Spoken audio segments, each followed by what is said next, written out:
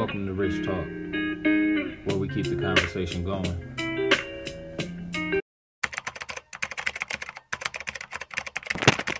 Rich Talk, Episode 3, Overcoming Abusive Relationships, 101.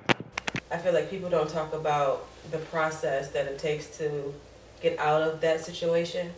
It's going to manifest in some part of your life if you don't ever have the conversation. I'm Chris. This is Shayla.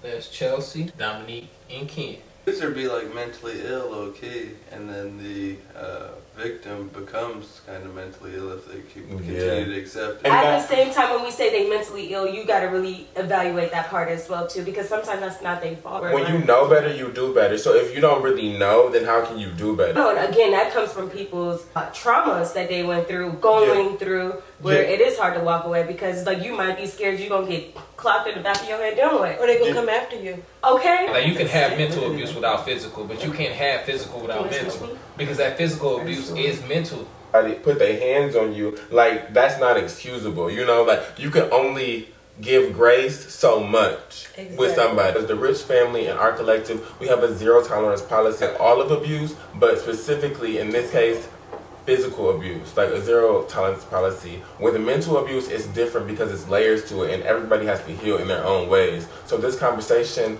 we may not be able to speak directly to you, but we're just expressing our own unique feelings and our own perspective of how we're feeling when it comes to abusive relationships, when it comes to a mental and emotional perspective. That mental abuse usually it stick with you forever. And then it's like, because it's like the layers of the abuse that the trauma that it caused, so then you have to heal however much you were hurt. So like is happening in our society a lot more to talk about. What we're not talking about is that moment in between worthless and fed up, because that gap can be that bad. That's where that self-love portion comes in, because as a self-loving person, you have to be able to step back and be like, okay, you can love somebody even if they hurt you, but you don't have to love everybody the same way. Yeah, and I feel like nobody can ever become a complete expert on abusive relationships. It's always going to be a touchy subject.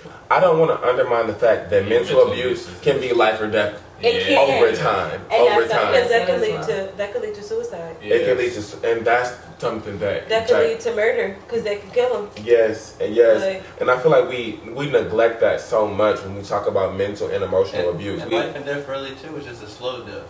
It's really still killing. Like you're growing, like you're going through your growing process and whatnot, but at the same time, the person that you so-called love or that so-called loves you is sitting there making you feel so belittled, and it makes you feel so worthless.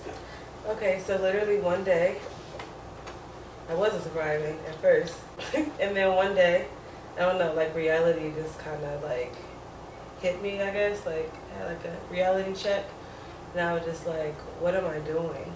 Like I deserve so much, like more than this. And then I remember looking at that person, and I was just like, what? You know, and then I finally was just like over it. Like I was like fed up. That's exactly what it was. I was fed up. I was tired. I couldn't trust him anymore. So it was just like, what am I doing here? Get him to the street.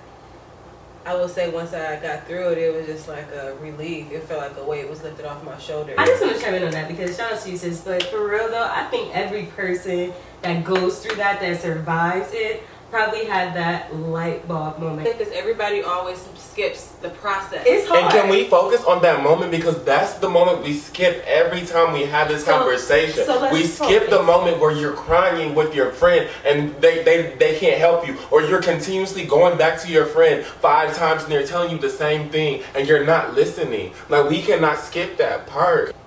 I was laying in the bed and it literally just clicked in my head like, why am I here? I don't have to be here. It's almost like you gotta hype yourself up with affirmation after affirmation after affirmation until you believe it, and then you start living it. And I think it's important that we highlight, like, even when people are going through these abusive relationships, we're still growing into who we're meant to be. Like, you know what I'm saying? Like, we're still becoming ourselves. Like, that time is not completely wasted unless you allow it to be wasted. If somebody does something to you and you choose to stay there and choose to keep giving them the same thing you was giving them, are they really taking advantage of you, or are you just choosing to deal with something that they showed you? It's still wrong at the end of it. It's wrong regardless, but it's like at some point I feel like we have to have a personal accountability. We can't be dependent on somebody else to call us out. One thing I realized as I got older is I had to stop abusing myself. Yeah. Because if you're going to call somebody abusive and you're choosing to be with that person, then you're choosing to abuse yourself. Exactly. You are. So you know what I'm saying? And you have to love yourself enough to not. See, but the thing is, that thing is so much easier said than done. Because when you're in that situation, it's so hard to get out of that.